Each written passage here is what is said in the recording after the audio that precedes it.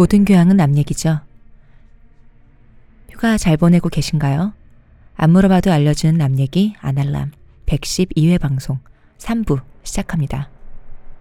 물에서는 물조심, 산에서는 산조심, 거리에서는 사람 조심. 아날람을 들을 때는 뭘 조심해야 될까요? 문화평론가 이동규 대표님, 그리고 홍대선 작가님 나와 계십니다. 의문의 그녀 시옷이 들려주는 납량특집 그 마지막 밤입니다. 저희 아날람은 호텔스닷컴과 국내 최고 조건의 프로모션 페이지를 운영 중입니다. 국민카드 최대 15%, 농협카드 최대 15%, 마스터카드 최대 12%입니다. 지금 티스템 두피 클렌저와 두피 에센스를 검색해보세요. 과학이 당신의 모발에게 주는 선물, 티스템입니다.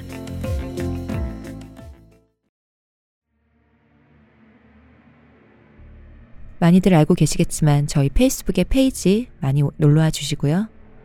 유튜브 채널 구독도 부탁드릴게요. 홍대선 작가님의 신간 어떻게 휘둘리지 않는 개인이 되는가 개되가 나왔습니다. 도서출판 푸른숲 정가 16,000원. 출간 기념으로 유료 강연 일정이 잡혔습니다. 벙커원 특강 8월 20일부터 시작해 6주간 진행합니다. 강연 제목은 어떻게 휘둘리지 않는 개인이 되는가 그대로입니다. 충정로역 문화공간 벙커원에서 홍대선 작가님이 여러분을 기다립니다. 마감되기 전에 벙커원 홈페이지 벙커원.net에 얼른 접속하세요.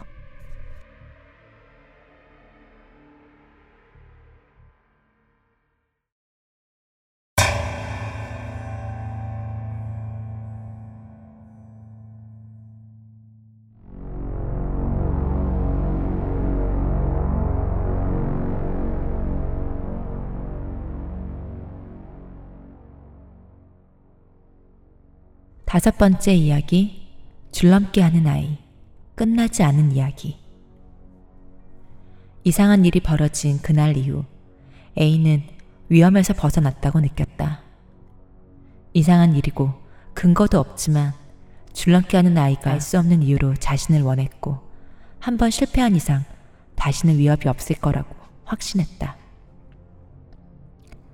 자신도 모르게 편안한 마음으로 예전의 낮밤이 바뀐 생활로 돌아갔다. 베란다에서 더 이상 줄넘기 하는 아이는 보이지 않았다. 관찰의 결과인지 느낌인지 아이는 완전히 사라졌다고 확신했다. 초저녁에 장을 보고 집으로 돌아오는 때였다. 집에서 나오는 중인 듯한 아주머니와 마주쳤다. 아주머니는 같은 라인에 살아서 가끔 엘리베이터에서 만나면 가볍게 인사를 하거나 날씨 이야기를 하는 정도의 사이였다. 그런데 그때는 신기한 사람을 처음 봤다는 듯이 휘둥그레진 눈으로 A를 쳐다보더란다.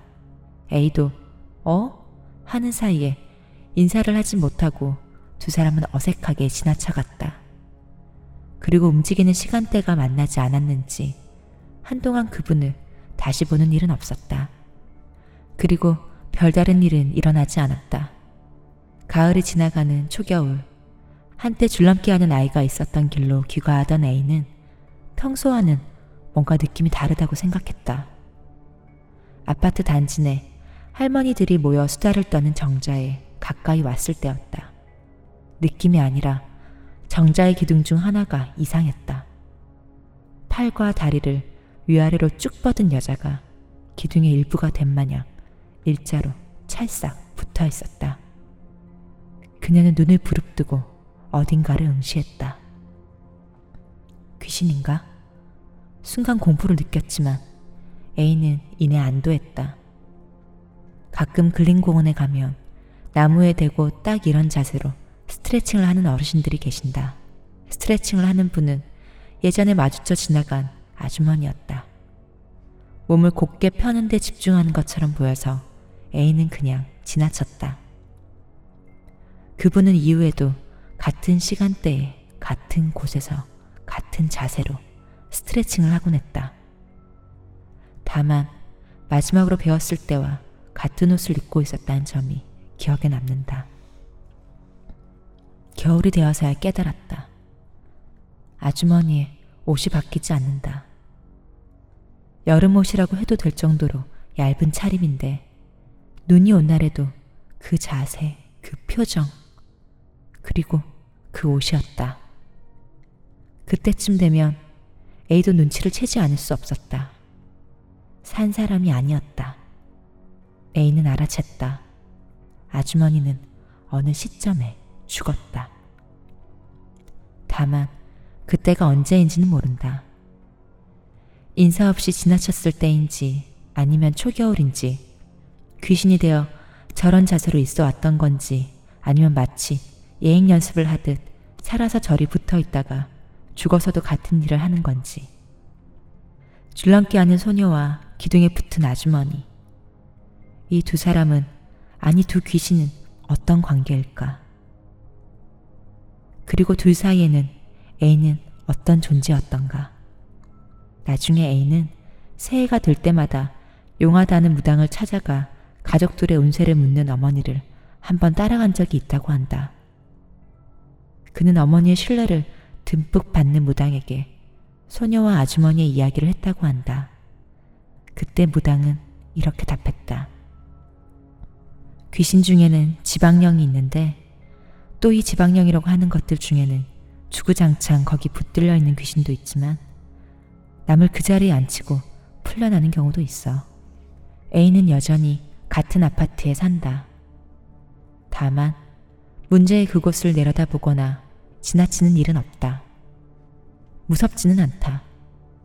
그에게 올 것이 아주머니에게 대신 가면서 끝난 것 같기 때문이다.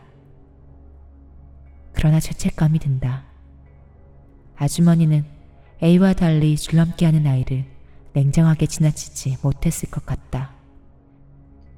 아이를 사로잡고 있던 어떤 것이 아주머니를 넘겨받았다. 아주머니는 그만 그 안으로 들어가 버리고 말았던 것이다.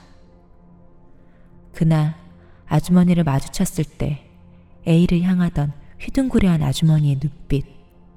A는 이제 그 눈에 실린 아주머니의 감정을 알 것 같다고 한다. 앞으로 무슨 일이 벌어질지는 모르지만 그래도 확실한 건 너 때문에.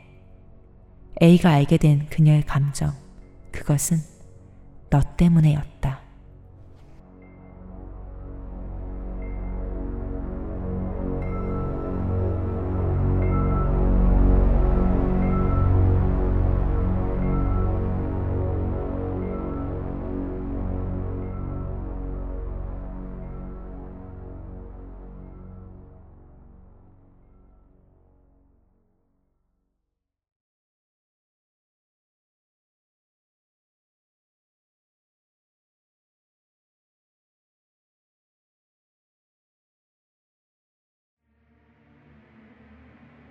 무서운 얘기지만 나만 아니면 되죠.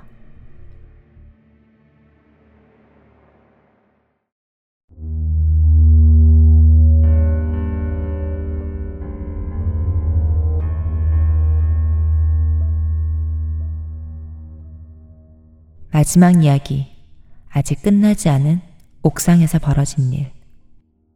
전교 2등 자살 사건을 목격한 A.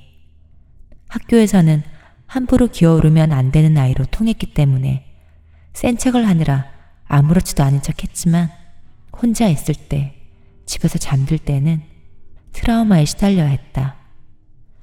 아무리 일진 노릇을 해도 중학생이었다. 사망한 직후의 시체와 눈을 마주친 일이 중학생에게 충격을 주지 않는다면 거짓말이었다. A가 살던 집은 원래 허름한 한옥이었는데 그때는 반은 허물고 시멘트 건물을 올리고 나머지 반은 있는 그대로 개조한 마당이 있는 소위 구옥이라고 불리던 형태였다. 부모님은 시멘트 건물에서 지내셨고 구옥 중 한 칸에서는 할머니가 동생을 데리고 잤다. 구옥의 구석 가장 작은 칸이 A의 방이었다. 화장실은 당연히 마당 구석에 있는 재래식이었다. 고등학교 다니는 동네 형들에게 받은 맥주를 몰래 쿵쳐온 게 화근이었다. 중학생이 주량도 모르고 맥주를 마셔댔으니 소변이 급해졌다. 집 화장실 앞에서 A는 들었다.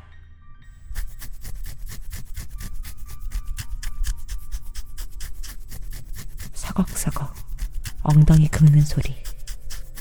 끙끙 소리 죽여 신음하는 소리. 수개월 전 그날 화장실에서 들었던 B의 자해하는 소리였다. A는 온몸에 털이 곤두섰지만 동시에 그는 술 취한 중3이 아니던가. 천지분간 못하고 벌컥 재래실 화장실 문을 열었다. 아무도 없었다. 취해서 뭘 잘못 들은 모양이었다. A는 시원하게 오줌을 누웠다.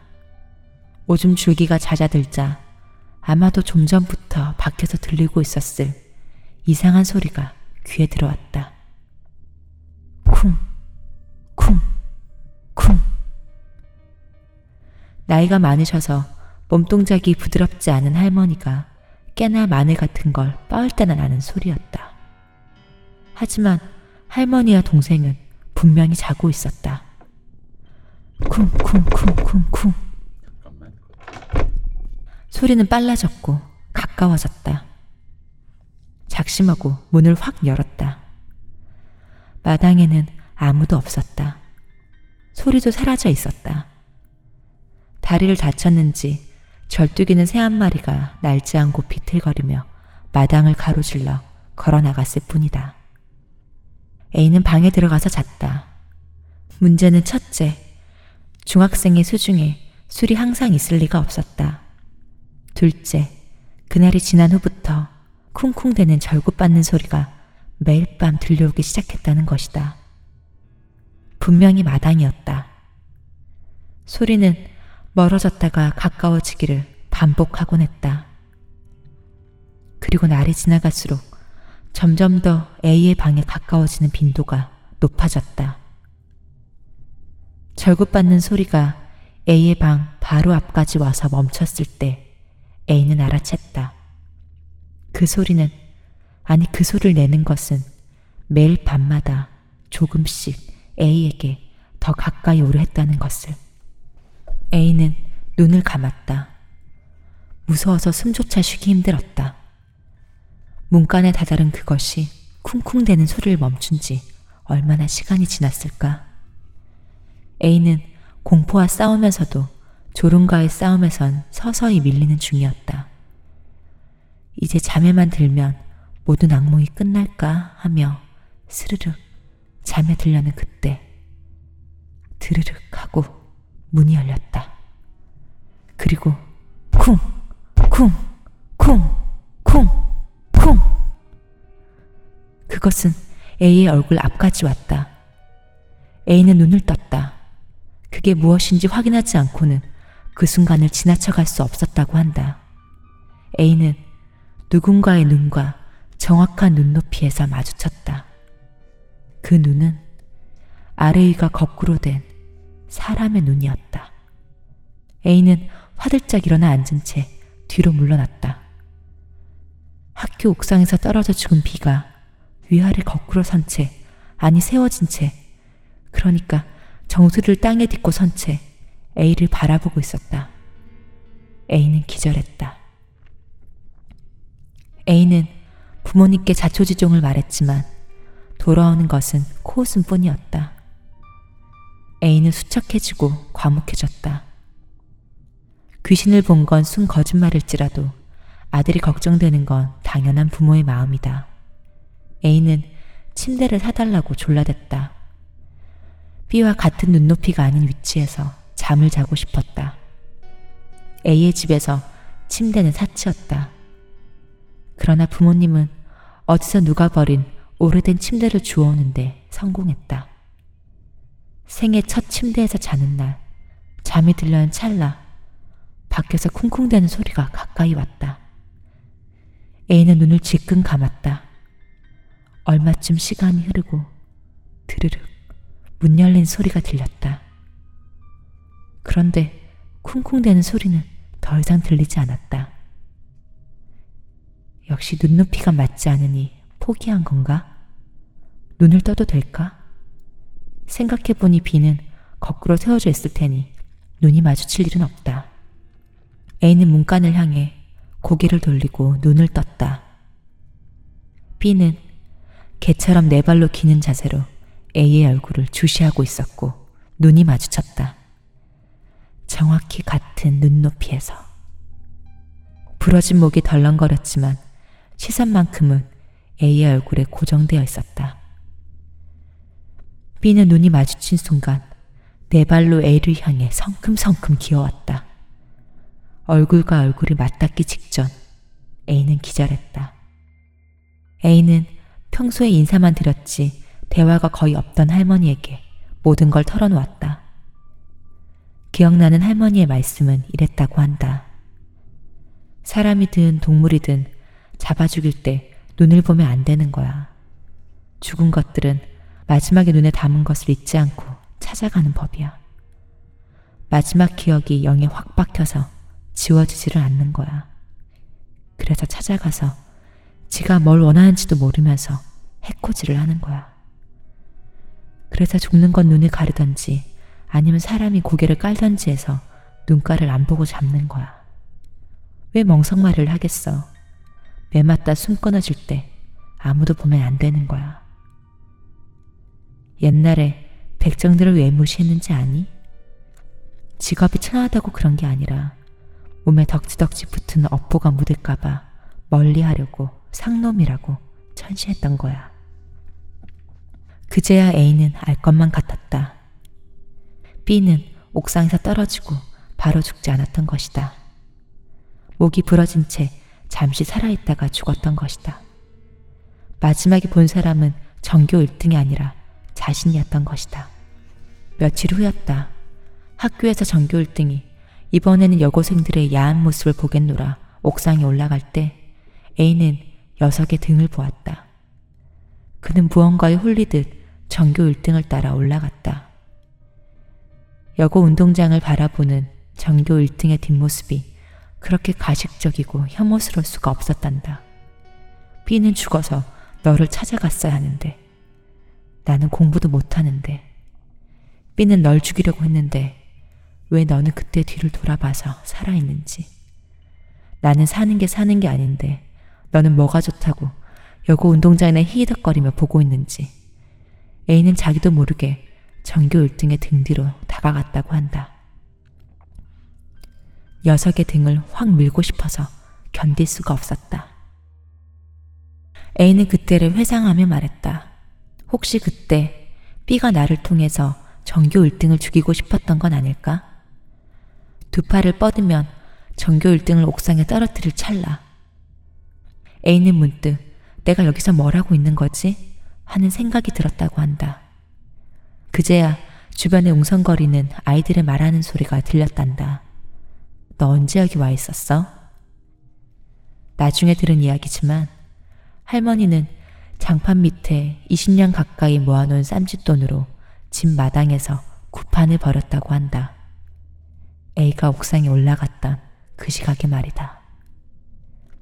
B는 다시는 A를 찾아오지 않았다. 다만 얼마 후 어찌 생각하면 별로 놀랍지도 않은 소식이 들려왔다. B의 어머니가 자살했다는 이야기였다. A는 아직도 궁금하다. B는 자기 엄마를 데려간 걸까? 아니면 어디선가 밤마다 쿵쿵거리며 알 수 없는 곳을 헤매고 있을까?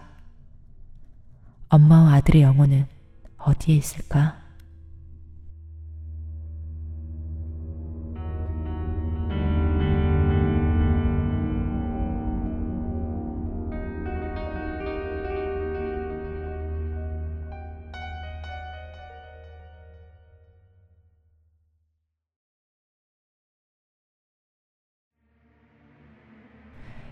이번에는 공부를 못한 사람의 이야기인데 여전히 이해가 안 가네요. 잘했다. 정말요? 이제 우리 이건 시온님 리딩이 좋으시네. 괜찮아요? 아니 리딩은 좋은데 리딩을 하면서 이렇게 웃음을 참으려고 고생을 해. 한번 웃음이 터지면 같은 데서 계속 웃어요 제가. 이번 주는 저기 아니 올해는 더 무섭게 하려고 더 많은 효과음, 나의 특기인 토시오 소리도 넣고 이제 이렇게 해서 너무 잘해 진짜. 이번 방송은 무서우면 더 안 듣을까? 글쎄 이 정도면 아주 무섭진 않지 않아요? 들을만 하지 않아요? 그리고 다른 방송보다 더 조용해서 잠잘 때 최고 아닐까? 잠잘 때. 수면의 특효약. 수면의 특효약 아날람. 일하고 말씀하시는 청취자분이 계시죠. 여러분께 강추합니다. 이 얘기를 듣고 꿈에서 나타나는 거지. A가 B가 이 A는 물속의 A인지 옥상에 죽은 A인지 다 A 줄넘기를 하는지 다 A야. 이 A 누구야 도대체? 에이트. 근데 우리 지금 이렇게 얘기하고 있으면 청취자 여러분들이 네. 사실 여기 시호님 혼자 있는데 우리 목소리 지금 듣고 있어도 문제다? 괜찮아. 생령 12시 클럽에서 보낸 텔레파시. 그래요? 왜 안 데려가 나는? 그럼 대표님 바디는 12시 클럽에 계속 있는 거? 그렇죠. 왜 안 데려가? 어허. 저 요새 좀 갈고 닦을게요. 로스차일드. 나 데려가면 부끄러워서 그러는 거지. 나 이거 웃겼다니까 처음에. 뭐요? 나는 혼자 움직이는 신발 하는데 네. 신발이 중간에 이런 대사가 있잖아요. 저기 뭐냐면은 잘 보이지는 않지만 분명히 한 컬레의 신발이 사람 없이 밖을 뛰어다니고 있는 모습이 네. 이거 안 웃겨? 아니 뭐 그렇다고 말씀을 하셔가지고 제가 이렇게 한 건데 이제 신발이 검은색이고 이제 중간에 모기망도 있고 뭐 달빛도 어스름 있고 그러다 보니까 그게 이제 신발의 형태는 드러나는데 그게 정확히 뭔지 모르겠다는 그 신발도 검은색이었고 그랬다는 거죠. 그러니까 이 단단한 마른 땅에 축구화가 이렇게 지나갈 때 축구화를 신고 지나갈 때 그 저그덕저그덕한 그 특유의 소리가 있대요. 그게 이제 풀밭이 아니라. 안 신어봐서 모르겠다. 메시 아니 호날두처럼 종종 걸음으로 이렇게 하는 거지. 나 그게 생각나서 웃긴 거야. 그리고 나는 이제 잔망스럽게 축구화만 뛰어가고 있는 저건 누가 봐도 호날두의 생명이구나 이러면서. 아니면 가다가 타바타바타 가다가 이 축구화가 발라당 뒤집어지는 거야. 저거 네이마르인데 뭐 이런 거 있잖아. 계속 굴러? 발라당 대가로 네이마르네 이러면서. 나 자꾸 그런 게 생각나니까 이게 무서우려다가 이거 웃긴데? 축구화 이거 웃긴데? 너무 좋아해가지고. 어느 생명이 오시는가 따라 다르구나. 그럼 지금 그 축구화는 계속 축구 실력이 늘어서 지금 그렇네. 어디선가 플립플랩도 하고 있고. 그거 그러면은 진짜 분홍신처럼 그 신발만 신으면은 엄청난 축구를 하게 되는 거지. 그 분홍신인이 뭐냐 하는 게 이게 다 말이 안 되는 게 여러분이 이걸 알아야 돼. 이 신발이 소모품이에요. 빨리 그러니까 달아요. 무서운 거예요. 빨리 달아요. 닳지 않는 거지. 안 닳는다고? 그러니까 영원히 누군가에게 신김을 당할 수 있는 거죠. 언젠가 이런 것들이 어떤 뭐 생령이나 혹은 그냥 생령이 아니라 사령이 신고 다니다가 달아 빠지면 나 재밌게 어떤 식으로든 세상 속에서 그냥 그렇게 흐느끼듯 소멸하는 게 아닐까? 내 생각에는 이런 거. 펠레의 신발을 신었더니 틀린 예언만 하는 거야. 축구 실력이 느는 게 아니라. 나는 그것보다 더 건설적인 생각했는데 못 걸으시는 분이 그 신발을 신었더니 뛰는 거야. 그러니까 축구를 하는 거지. 예언을 그렇게 그런 게 아니라 안 돼? 펠레 신발 신으면 축구 잘할 것 같잖아. 그게 아니라 갑자기 틀린 소리만 하는 거야. 자꾸. 네. 1 더하기 1은 4 막 이러면서. 그게 발로 가는 게 아니라 입으로 가고. 틀린 소리만 자꾸 하는 거야. 네이마르 신으면 그러면 누구 이렇게 살짝 스쳤는데 또 구르고. 2018년 한국의 여름은 시원할 것이다. 이런 얘기를 하고 있고. 출근해야 돼 자꾸 구르고. 그 악질 프로 불편러들 있잖아. 네이마르 신발 신고. 그렇게 더워. 꿀떼꿀떼꿀떼 굴러. 근데 아스팔트 더 뜨거워. 지하철에서 왜 에어컨 안 나올 때 그 문자 보내시잖아요. 네. 여기 덥습니다. 네. 이럴 때 그걸 구르면서 나 죽네. 지하철 공사가 날 죽일라 그러네. 그러면서. 그 자해공갈단이 그 신발을 입수해. 그러게요. 이게 축구화가 이게 약간 저는 이걸 읽다가 이거 축구화 이거 사람들이 이걸 무섭게 느낄까? 어쨌든 무섭게 느꼈으면 난 좋겠다. 나는 웃었지만. 줄넘기 얘기는 제가 개인적으로 이야기를 전에 들었을 때 네. 가장 개인적으로 섬뜩했던 이유는 뭐냐면 보통 내가 옛날에 이런 일을 겪었어. 정말 무서웠어. 진짜야라고 말하는 사람들은 좀 뭔가 자기 말을 믿어주길 원하면서 열정적인 게 있거든요. 이분은 굉장히 담담하게 설명을 하시는 거 보고 진짜겠구나라는 생각이 거꾸로 드는 거예요. 묘한 느낌이 있었어요. 수가 좀 쌤신 분이 아닐까. 고단수라. 그러니까 얘기의 스토리텔링을 전달하기 위해서 더 대려 담담하게. 대표님이 옛날에 해주신 얘기 있잖아요. 왜 어디 아는 지인분이 겪은 인상이 너무 좋은 60대 분이 알고 보면 사기꾼이었다 이런 거 있잖아요. 왜? 그지. 약간 그런 느낌. 근데 이거는 아기가 이렇게 줄넘기를 하는데 이렇게 고개가 빼끗하게 돌아가는 거 있잖아. 이렇게. 근데 아니 근데 이렇게 돌아간 게 아니라 돌아갈 때 당신은 트림하지 말고. 그러니까 트림 소리. 트림이 네, 죄송합니다. 돌아갈 때 이 사람 표현에 의하면 선풍기 중에 좀 새 선풍기 있죠. 네. 옛날 선풍기 말고 부드러운 모가지가 부드러운 선풍기가 회전할 때 그냥 쓱 모가지가 부드러워 슬픈 선풍기요. 반원형을 그리면서 그런 느낌으로 굉장히 기계적이고 고요한 느낌이었대. 돌아가는 것 자체는. 그러니까 이제 목이. 이게 원래 목이 돌아간다 이런 게 이제 그 저기 링이 시작했대. 링의 그 안무가님이 그 링의 사다코의 움직임을. 목 돌아가는 거는 엑소시즘 그게 먼저 아니에요? 그러니까 목은 돌아가는데 그 여기서 말하는 거 이제 우리가 2000년대 그 기괴한 움직임 막 비틀리는 거. 그 느낌은 전혀 아니었다 그런 거지. 근데 우리는 좀 그렇게 상상했거든. 스무스하게 돌아갔다. 아 그래요. 근데 그러니까 내가 듣고 정리를 했잖아. 그게 제가 들었을 때 느낌이 100% 이제 들어간 건 아니구만. 네, 약간 이 얘기는 저도 그 아파트 단지를 지나가는데 네. 가는 귀갓길이 살짝 이거는 약간 그 뭐랄까 서늘했어요? 듣는 때는 별로 안 무서운데 생각하면서 이거 원래 그렇다. 여러분 오늘 우리 저희 3부 동안 들은 거 크게 안 무서우시죠? 근데 불 끄고 눈 감고 생각해봐라. 무섭다. 그렇구나. 잠안 온다. 뭐 그랬습니다. 옥상에서는 하여간 그러니까 제가 이 줄넘기 하는 아이 얘기를 듣고 이분이 자영업을 한다 그러잖아요. 네. 그러니까 어떤 가게인지 밝힐 수 없지만 그 가게에 있었어요. 그러고 나서 돌아오는데 이미 밤이었는데 누가 줄넘기 하는 거 아니 같아? 우리 아파트도 우리 아파트 단지에 또 길게 이어난 구석길이 있는데 거길 들어서지 말았어야 큰 길로 왔어야 되는데 거길 들어선 거예요. 중간쯤 오고 나서 소름 돋게 오고 나서 내가 몇 시간 전에 들은 얘기가 생각나는 거야. 그때는 뭐가 이렇게 좀 이렇게 그 뒷골이 서더라고. 왜냐면 나도 우리 동네에 네. 줄넘기 하는 애들이 있어요. 요즘 요즘엔 더우니까 안 하는데 좀 날 때. 그래서 이제 어떤 애가 있어요. 나 그래서 좀 지난 얘기라서 나중에 이제 이 얘기 공포 이거 에피소드 듣고 혹시 그때 봤던 애가 그런 애가 아니었을까? 걔도 그런 애가 생각했는데 걔는 아닌 거야. 1초 만에 걔는 아닌 거야. 이 왜요? 생각 어떻게 기가 알았어요? 줄넘기를 못 하니까. 막 신입 귀신일 수도 있잖아. 왜냐면 여기서 이 얘기가 얘가 줄넘기를 잘한다며. 얘는 발에 걸리는 게 없잖아. 부드럽게 잘하는데 걔는 줄넘기를 못 했거든. 1초 만에 생각이 살짝 서늘해졌다가 1초 만에 기각. 그런 일이 없구나. 그런 일은 없는 걸로. 안도. 세 번째 이야기도 재밌었습니다. 옥상 얘기. 저는 얘기 들으면서 되게 섬뜩했고 저도 얘기 들으면서 되게 무서웠는데 나중에 생각해 보니까 이게 원래 괴담의 형태로 그러니까 이분이 거짓말했다는 게 아니라 많은 비슷한 괴담들이 이게 많은 전교 거죠. 1등과 2등의 어떤 그런 그 원망하는 마음, 옥상 이런 것들이 그러니까 거짓말이라는 게 아니라 모티브로 있잖아. 그렇지. 어반 레전드의 모티브로 존재하는데 그만큼 사람의 뭔가 한이 이렇게 집중되는 어떤 에피소드라 그렇겠죠.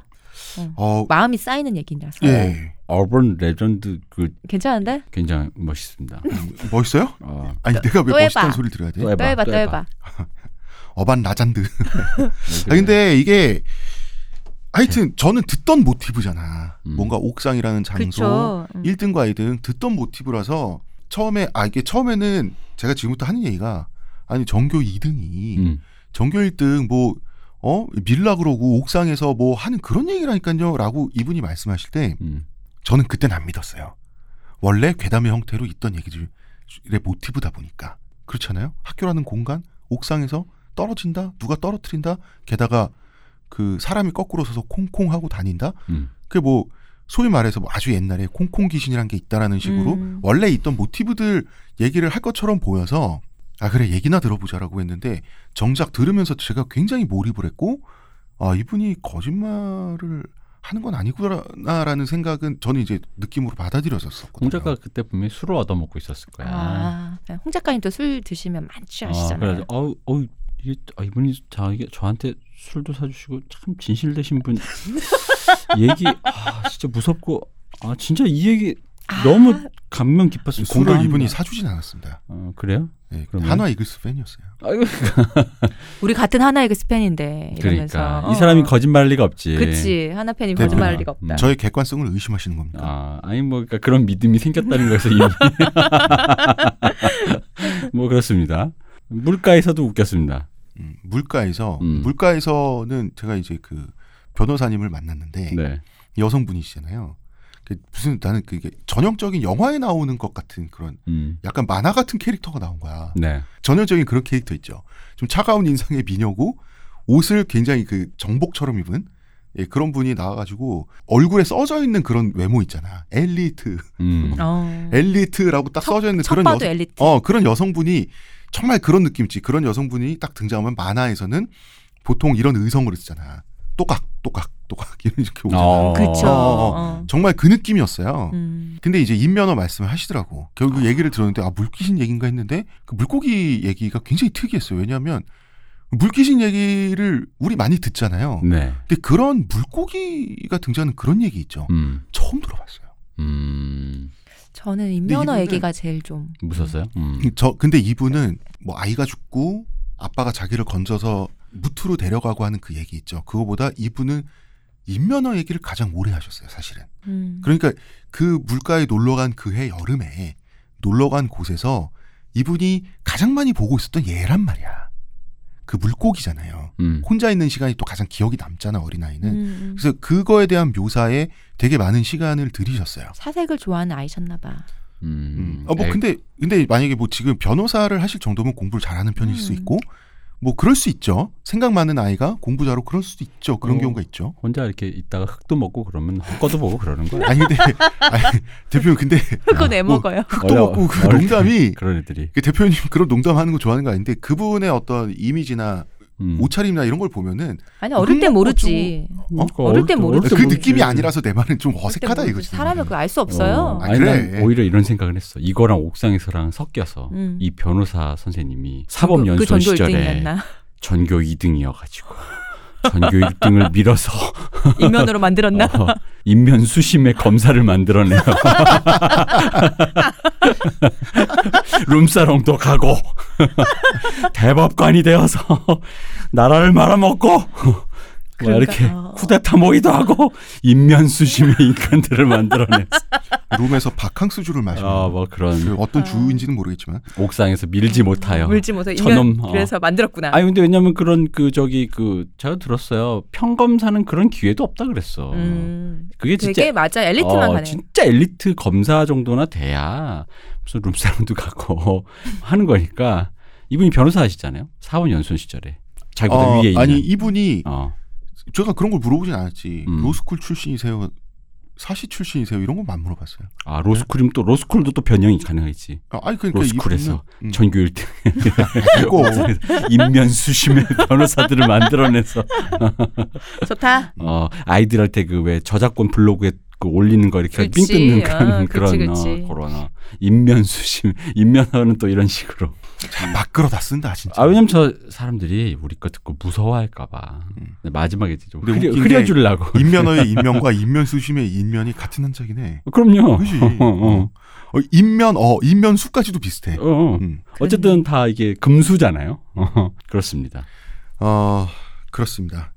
이게 두 이야기는 전후로 나뉘게 됐어요. 네. 그래서 이제 총 인터뷰라고 해야 될까요? 거기 이제 제가 제보자라고 해야 될까요? 제가 만나봤던 분들은 그러니까 뭐 그분에게 꼭 이야기를 듣겠다 해서 만난 분들은 또 다 아니잖아요. 어쩌다 보니 만나서 이렇게 된 거예요. 또 그 중에 또 두 분은 그러니까. 이제 찾아서 만나게 됐는데 총 4분이시잖아요. 4분이신데 이 4분이 또 캐릭터가 진짜 제각각인 거예요. 당연하겠죠. 네. 그래서 좀 재밌기도 했고. 이 줄넘기 하는 소녀와 기둥에 붙은 아주머니 있잖아요.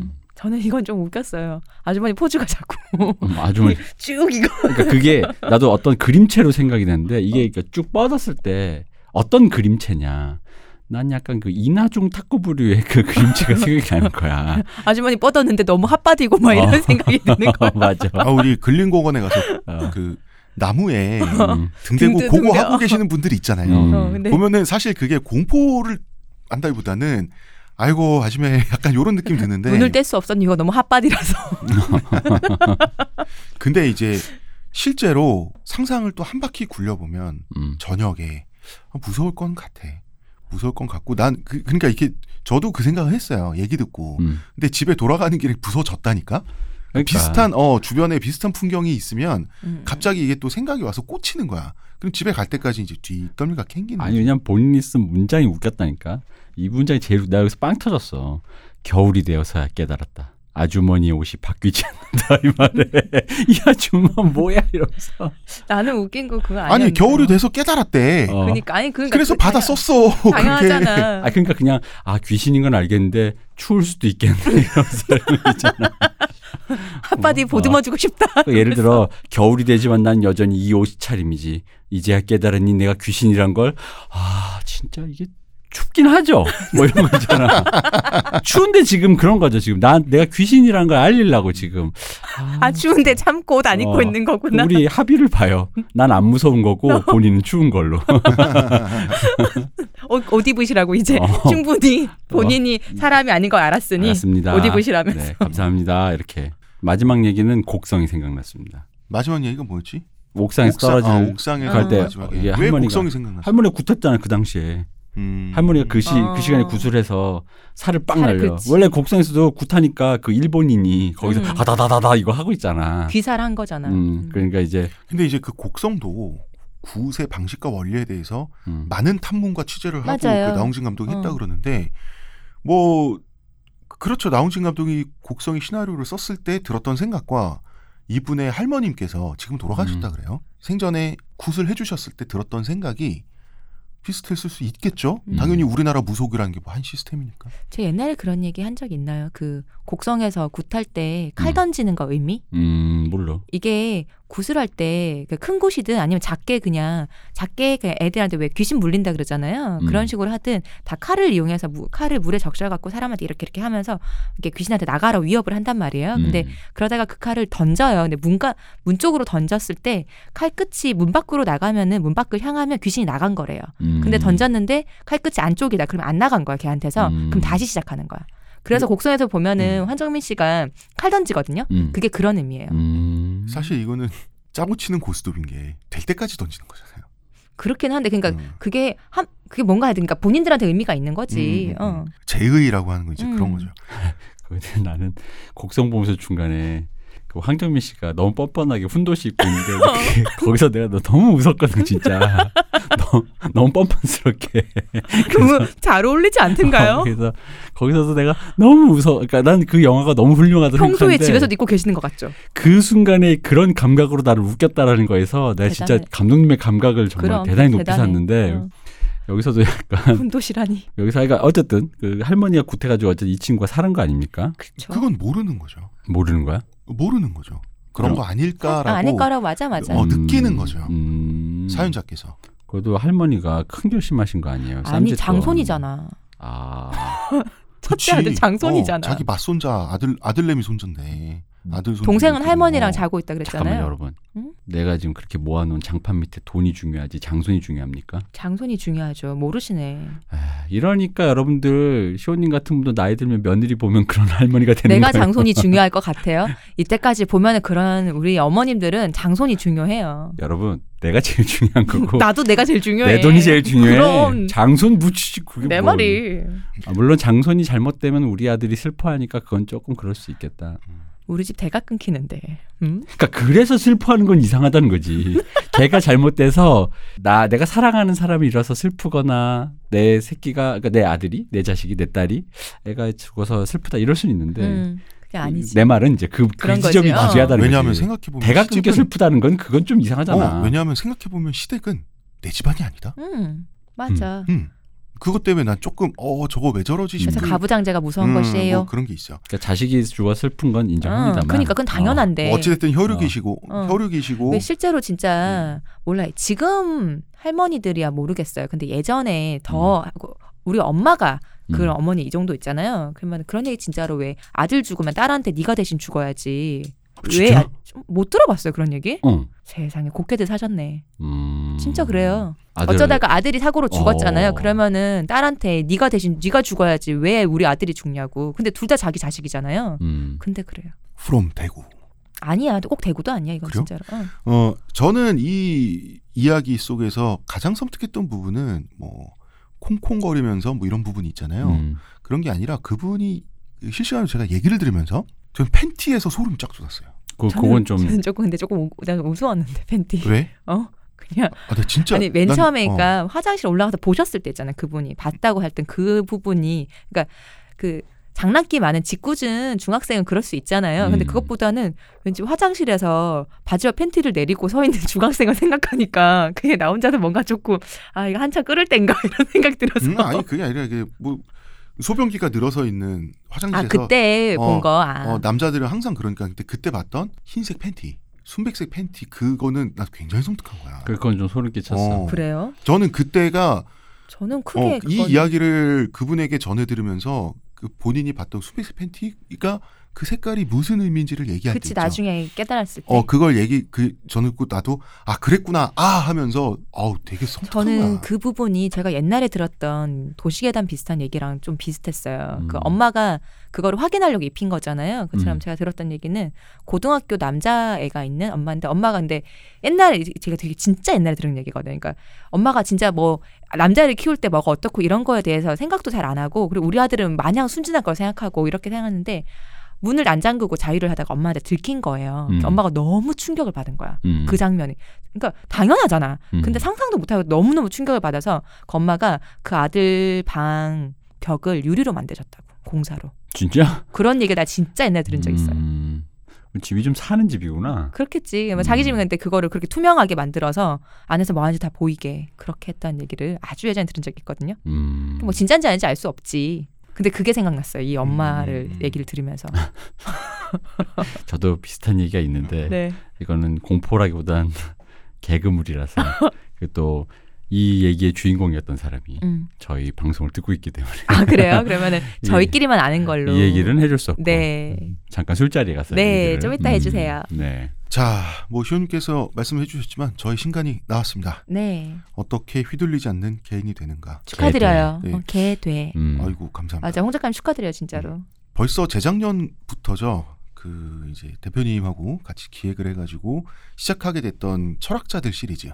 그 철학자들 시리즈 중에서 한 가지 맥락을 한데 묶어서 6명의 철학자들의 삶과 사상으로 엮은 책이에요. 또 딴지일보에도 연재를 하고 비슷한 내용을 했지만 굉장히 많은 편집과 재고와 뭐라고 할까요? 또 다양한 다른 얘기를 담으려고 많이 노력하셨죠. 그리고 이제 공부를 많이 했죠. 정확한 이야기를 담으려고. 하면서 이러면 평소에 공부 안 하고 하는 것 같잖아. 더 했어. 그렇지, 그렇게 알지. 더 했어. 이게 뭐가 문제냐면 이게 창작은 창작만의 고통이 있는데 이것만의 어려움이 자료를 찾는 것은 또 그렇죠. 자료를 찾는 것도 찾는 거고 쓰는 것도 쓰는 건데 내가 한 말이 헛소리가 아닌지를 확인하기 위해서 검토 차원에서 읽어야 될 텍스트 있잖아. 이게 제일 많고 이게 제일 시간을 오래 잡아먹고 제일 힘든 거야. 근데 어쨌든 책을 쓰려면 그래야죠. 그것도 사실 같은 말이야. 그럼. 맞습니다. 대표님 어떻게 주무세요. 눈 뜨세요. 아니야, 이 사람 눈 안 떠도 돼. 어디서 편집을 걷어낼까 지금. 내 할 말만 하면 돼. 편집을 걷어내시려고요? 1시간 동안 떠들겠다. 축하합니다로 끝날라고. 그런 생각이시네요. 그리고 벙커원 특강. 네. 8월 20일 월요일부터 6주에 걸쳐서 매주 월요일에 하나요? 매주 월요일에 2시간씩 6차례 특강을 진행을 합니다. 근데 이거는 제가 정한 게 아니고요. 원래는 저번처럼 북고선트를 할 수도 있었는데 그렇게 할까 하다가 출판사랑 얘기를 하셔갖고 이렇게 정하신 거잖아요. 사실 출판사랑 얘기를 한 게 아니라 출판사 마케팅 팀에서 이렇게 정해준 거예요. 그거 유료죠? 유료입니다. 가격이 얼마입니까? 가격이 8만 원입니다. 6번이나 하는 거니까. 8만 원에 6번 강연을 들으시는 거죠. 네. 그리고 그 8만 원에는 책값이 포함돼 있다 그래요. 그래서 이 강연을 들으실 분들은 책을 따로 사지 마시고 신청을 하시면은 책이 그렇죠. 오는군요. 신청을 하면 책이 오니까요. 그러면은 한 번 강연 진짜 10,000원꼴이면 엄청 싸다. 이 정보를 모르고 책을 사신 분들은 조금 그럴 수 있겠는데. 소장용과 선물용 그리고 그렇죠. 냄비 받침용. 그렇게 될 수 있는데 보통은 이제 강연을 할 때 아무래도 책이 교재가 될 수밖에 없고 그리고 교재를 포함시켜주는 게 맞잖아요. 그래서 그렇게 벙커원 측이랑 얘기가 되셨군요. 푸른숲 출판사 측에서 그렇게 협의된 거고 그리고 사실 저희는 유료예요. 돈 얼마예요? 라는 얘기하는 거 되게 민망해하잖아. 근데 내가 안 정하고 남들이 정해서 알려준 거니까 편하죠. 내가 전달하기가 너무 편해. 그러게요. 우리가 정한 게 아니라. 그러니까 이게 남산골 선비의 문제긴 한데 좋네. 편해. 그렇습니다. 책 제목도 강연 제목도 어떻게 휘둘리지 않는 개인이 되는가. 홍대선 작가. 도서출판 푸른 숲 어떤 개 휘둘 여러분 벙커원에서 강연을 합니다. 꼭 들어주세요. 홍대선 작가가 기획한 게 아니고 푸른 숲에서 기획한 겁니다. 돈독이 올랐습니다. 근데 2시간씩이나 되는데 거의 회당 10,000원 정도면은 진짜 싸다. 난 싸다고 생각 안 합니다. 그래요? 저는 홍 작가와 평소에 술자리에서 홍 네. 작가가 평소에 하는 그 얘기를 많이 듣지 않습니까? 네. 홍 작가는 오히려 얘기는 듣는 사람들이 돈을 받아야 한다. 맞아, 그건 그렇다. 여기까지 하겠습니다. 원래 근데 돈까지 줘. 이게 뭐야 이거. 될 일이 아니구나. 여기까지 하겠습니다. 오늘이 아니구나. 이번 주는 시호님이 처음부터까지 마무리하시죠. 마지막 인사 부탁드립니다. 제가 오늘 고생이 많았죠. 여러분 듣느라 모두 감사합니다. 고생하셨습니다. 아날람 112회 방송 여기까지 하겠습니다. 홍대선 작가님 감사합니다.